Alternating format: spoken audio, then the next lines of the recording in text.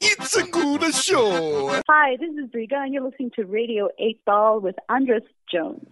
Welcome to Radio 8 Ball. Give us a shake.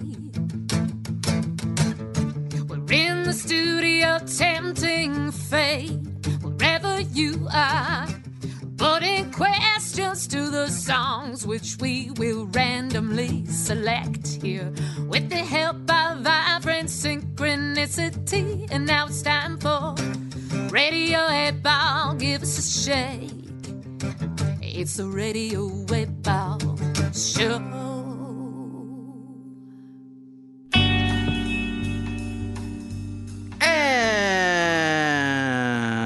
And welcome back to Radio 8 Ball, the show where we answer questions by picking songs at random and interpreting those randomly chosen songs as the answers to the questions, like picking musical tarot cards. I am your host, Andras Jones, here at Blue Light Studios in Vancouver, British Columbia, with our musical guest, Sarah Wheeler. Hi, thank you for having me. She is providing the oracle fodder for our musical divinations and inviting guests from her illustrious career, people she knows in the world of music and just the world of being a human being, to join us here in the realm of the pop oracle. And now we are joined by her next invitee, Mark Davis. Mark Davis, welcome to Radio 8 Ball. Thanks for having me. Happy to do it. And how do you know Sarah Wheeler? How do I know Sarah Wheeler? I know Sarah Wheeler as a fantastic, inspiring force of nature as a performer and a even better human being and friend. And she's actually one of only two musicians I would actually go anywhere in the world with at any time. And I won't tell you who the other one is because that will sort of maybe divulge the name of in relation to my question for the oracle. Oh, okay. But, Sarah and I have known each other for many years. We sort of met through Sarah's girlfriend, Karen. Sort of. I actually used to date Sarah's girlfriend. But I'd say we met maybe formally through Karen, but sort of also through our friend Ida Nielsen, who has a great band called Great Aunt Ida, and I used to play in a band called Radiogram, and Radiogram and my old band, Old Reliable, used to play together quite a bit. And whenever we came out to Vancouver, we'd play this great place called the Sugar Refinery, which was Ida's venue. And one time we were out there and we played the venue, and then I think the next night we were looking for something to do, and turned out Ida had a band that was playing at her own venue. I'm not sure if you're allowed to say the C word on the podcast. Oh yeah, yeah. I mean, as much as you're allowed to say anything. They had a band called Cunt, and I believe. Whoa, dude! If I'm not mistaken, Sarah was playing drums. Yes. Is that right? That's right. Yeah, and then after the show, I was speaking with Karen, and I was introduced to Sarah for the first time. And subsequently, I was trying to figure this out actually the other day, how many shows we may have played together, but I think it must be in excess of 30 to 40 shows that we've played together, whether with me as a solo act or with my old band, Old Reliable, or we've done several tours. We did a tour recently with Rodney the Crew. I think we played to 112 people over 7 shows. We actually played those are the kind of shows where you really get to know your fellow musicians. Yeah. We played a former residential school, which was a heck of an experience. That was creepy. Mm-hmm. Yeah. That was something else. Mm-hmm. Well, you got me all curious about your question. I have a feeling we're going to have a lot of conversation about it, because you're being so cagey about it. What is your question for the Pop Oracle? Well, my question is, for the bulk of my musical career, I've played accompanied by a drummer named Mike Silverman, whom Sarah affectionately dubbed the Jungle Cat many years ago.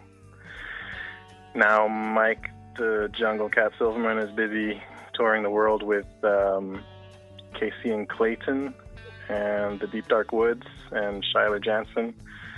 And I'm wondering, how will I ever lure the Jungle Cat back to my side? Mm-hmm. Back to my clouder. Apparently that's the name for a group of cats. A clouder of cats? A clouder of cats, apparently. Wow. Yeah. Did not know that. I guess cats don't generally move in packs when, they think of them as pretty isolated things, creatures. Anyway, so the question is, how can you entice the Jungle Cat back? Mm-hmm. That's right. I need me some Jungle Cat. And the cat... Oh, no. And now, to engage the Pop Oracle on your behalf, we're going to spin the Wheel of Aid. Na, na, na, na, na. Wheel of Aid.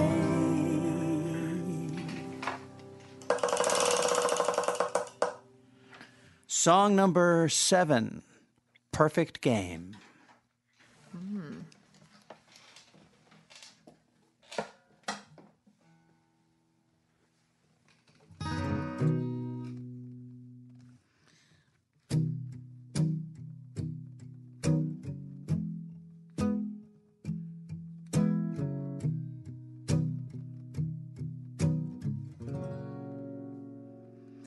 It's not the game, it's how you play it. It's not the words, it's how you say it. We all make mistakes sometimes.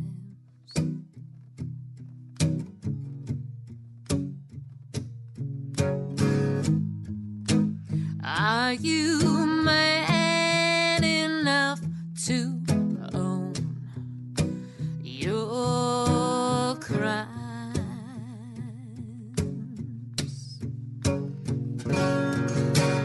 Throw the ball, I'll catch it.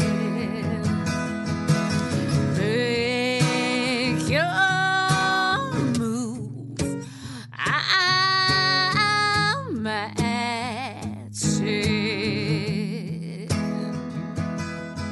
But if you've just thrown the game,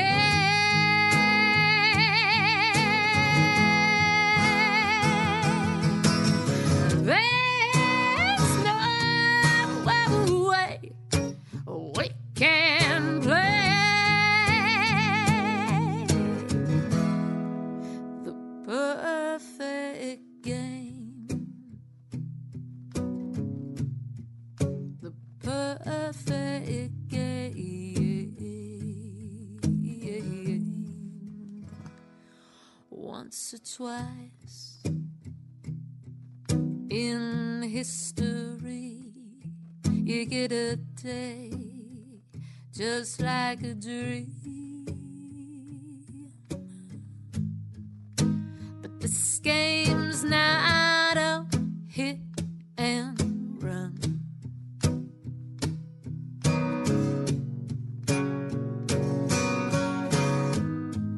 If you got something to say, you can't quite put your finger on.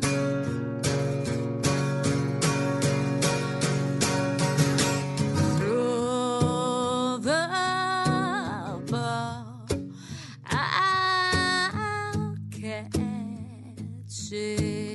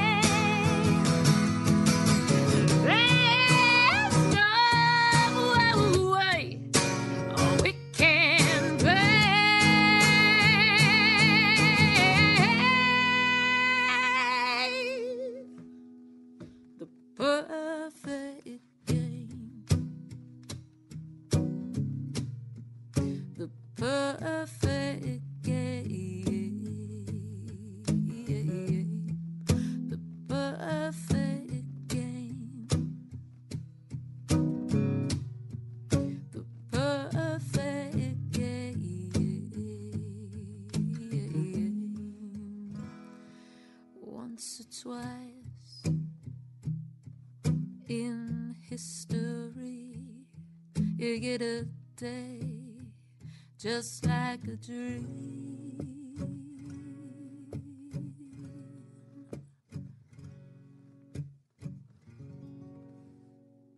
And that was Perfect Game, the answer to Mark's question, how can he entice the jungle cat back?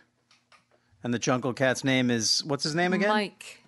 Mike what? Mike Silverman. And when you say back, do you mean back to Vancouver or back to Edmonton? Well, he still resides in Edmonton, but he's pretty much full-time traveling with various acts. They just did whom some I'm recording. quite jealous of. It was a real blow when he told me that he would no longer be able to make himself available to me as a priority. So that was the first time in 15 years or something. So yeah. Wow, that's this resonates with things we've been discussing earlier in the show. So that's kind of neat. So tell us a little bit about the background of that song. I have a really weird take on it, but we'll get to mine last. So it's kind of got some different threads. It's kind of about if you have somebody who you love, but in your life, but they are not giving back that love in the way that you need them to. It's just about the pain of that. And when I was writing this song, there was it's kind of there was a perfect game was pitched in baseball. I can't remember what the parameters of the perfect game are in baseball. Perfect game means not only do you not give up a hit, but you also don't give up a walk. Right. And you pitch the whole game. And it's very, very rare. It's very rare. Although someone pitched one into the 6th inning tonight. I just checked on tonight. Yeah, tonight. And I have some. That's where we're going to go with this. But yes, okay. So Crazy Town. Yes. So when I was writing this, I think it was the last time. So this song is a few years old, and was it Felix Hernandez, the Mariners pitcher? You know what? I could really gain some serious baseball cred here, but I'm going to fall down entirely. Okay. I don't remember. I remember it being significant at the time, but someone pitched a perfect game. Somebody did. Yeah. And yeah, and so this it's using that kind of perfect game metaphor to basically, it's the narrator in the song is speaking to the person who's not, giving back in the way that is needed, and saying just give me something to go on here, like something that I can run with. But if you can't, then there's no way for this relationship to move forward. It's interesting because the perfect game is very rare, is incredibly rare. Mm. So you're saying all I want is this incredibly rare thing in order so that we can go forward. Am I right? Is that the dynamic? It's quite a personal song, so yeah. I don't want to divulge who the person was. Oh, you don't have to do that. But it was a very, very influential person in my life. Got it. That you'd normally expect to not to have to ask for this kind of a thing. Got it. So okay. So it's not so much that you experienced this rare, perfect game and you can move forward with the comfort that you experienced that. It's more like you still long for that. Yeah, so it's interesting that you've asked this question, Mark, because, it's I know Mike is a person who's really close to your heart, and he's close to everyone's heart. We meet, he's this lovely, sweet man, and he is, irreplaceable. He's such an intuitive person and drummer, and he's an amazing drummer because he's an amazing person. And it's hard. You can't replace that. And the person that this song is about, same kind of situation.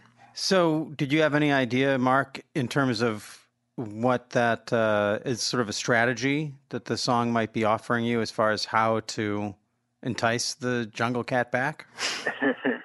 No. I mean, fortunately, we're still best of friends, and he's the godfather to my son Jack, and I am godfather to his two daughters.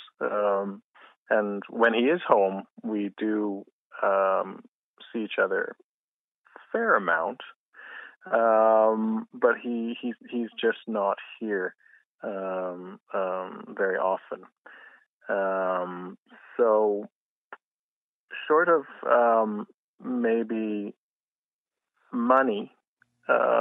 You're both godfathers, so make him an offer he can't refuse. Take the gun, leave the cannoli. Should my next album perhaps achieve the success of the acts that he is now currently touring with, then perhaps that would entice him back. I'm very happy for him, though, that he has finally sort of attained his dream of performing full time and getting appropriate remuneration for it. Well, I'll just take this into the realm of baseball, because there is a baseball synchronicity here in that tonight, while we're doing this, I believe in Houston, the Houston Astros faced the Oakland Athletics, and a pitcher named Lance McCullers pitched a perfect game into the sixth inning. And I've developed a method of, it's not really divination exactly. It's kind of divination. Using the baseball diamond and baseball plays, you can overlay the Kabbalistic tree of life onto the baseball diamond, and then use the Sephirot in the Kabbalistic tree of life that are associated with the different positions as some kind of a divination tool in a certain way. Like, you can interpret every play based upon those relationships in the Kabbalistic tree. And so what I find interesting in this is that the perfect game was broken up by a player named Mark Canha, and he wears the number 20 on his back, and he plays right field, which would, in the Kabbalistic tree, associate with Chesed, which is mercy. And so something about there's a nice paradox there of if you break up a perfect game, but you are resonating with mercy, there's something about, for me, this relates to that feeling of jealousy that we have for the people that we love and want good things for, which sounds like your story. And I think most people or artists have had that experience where something really good happens for someone, but it means that the person is not going to be as available to you as they once were. And so, and somehow that breaks up the perfect game of what was there. But you have to, if you're their friend, you have to approach it from a place of mercy, not only to them for, in wishing them well, but mercy to yourself for having the jealous feelings that are natural to have when that happens, when you lose a closeness because of someone else's success. Knowing Mark Davis very well, and his name is the guy who same name. Same name. Crazy. Same Mark. Yeah. Knowing Mark Davis very well, I would hazard a guess that he is not feeling any jealousy. He's a very open, big-hearted man, and I think he just is missing his buddy and would like to be playing some tunes with them. But and I just want to say the other thing is, and Canha is like can-ha, like can laugh, like ooh. So. Wow. I think maybe if you were going to look for a strategy to entice him back, It would be the inside jokes and the laughs that he can only share with you will be what would bring him back. Absolutely. And maybe what you're saying is that, you know, he's only gone in person, but his heart, I mean, he's all Edmontonians you can take the person out of Edmonton, but you can't take the Edmonton out of the person. Yeah. So, his I'm sure his heart is still with Mark. Well, look at you finding the silver lining, Sarah. He'll come around. Yeah. Well, I certainly hope he does, and I'd like to. I hope I get to hear some of your music. I'll make sure that to track it down and attach it to this podcast, so people who are listening can hear the music that you make. Mark Davis is a Polaris Prize long lister, and also with his own solo project, and he also plays in a project called Concealer, which is like a alt heavy wave. Yeah. It's heavy wave. Heavy wave, yeah. It's I'd say it's heavily influenced by 80s new wave, but equally, say, Motorhead. So it's sort of overdriven bass with heavily affected bass and keyboards and drum machines. So it's a duo, which is very sort of new wave too. Sort of psychedelic gothic dance. The Motorhead Twins. He's one of Motorhead meets psychedelic furs. Got it. Yeah. One of my all-time favorite songwriters, Canadian songwriters, Mark Davis. I don't know why more people don't know of him. He's incredibly now they do. Talented. Yeah. More people do today than did yesterday because they're listening to it on the show. Thanks for listening to Radio 8 Ball. If you enjoy the show, please subscribe to us on iTunes or Stitcher, and check out our website and the links provided for info about past and future shows on the Radio 8 blog, our ongoing Patreon campaign, and where you can download our Radio 8 Ball app that allows you to engage the Pop Oracle directly in the form of every song ever performed in the history of Radio 8 Ball. I hope today's musical divination brings and brought the sync to you wherever you are. And until next time, I'm your host, Andras Jones, wishing you lots of spine-tingling synchronicities, connections with the natural world, and all the inspiration you can handle. It's the Radio 8 Ball Show.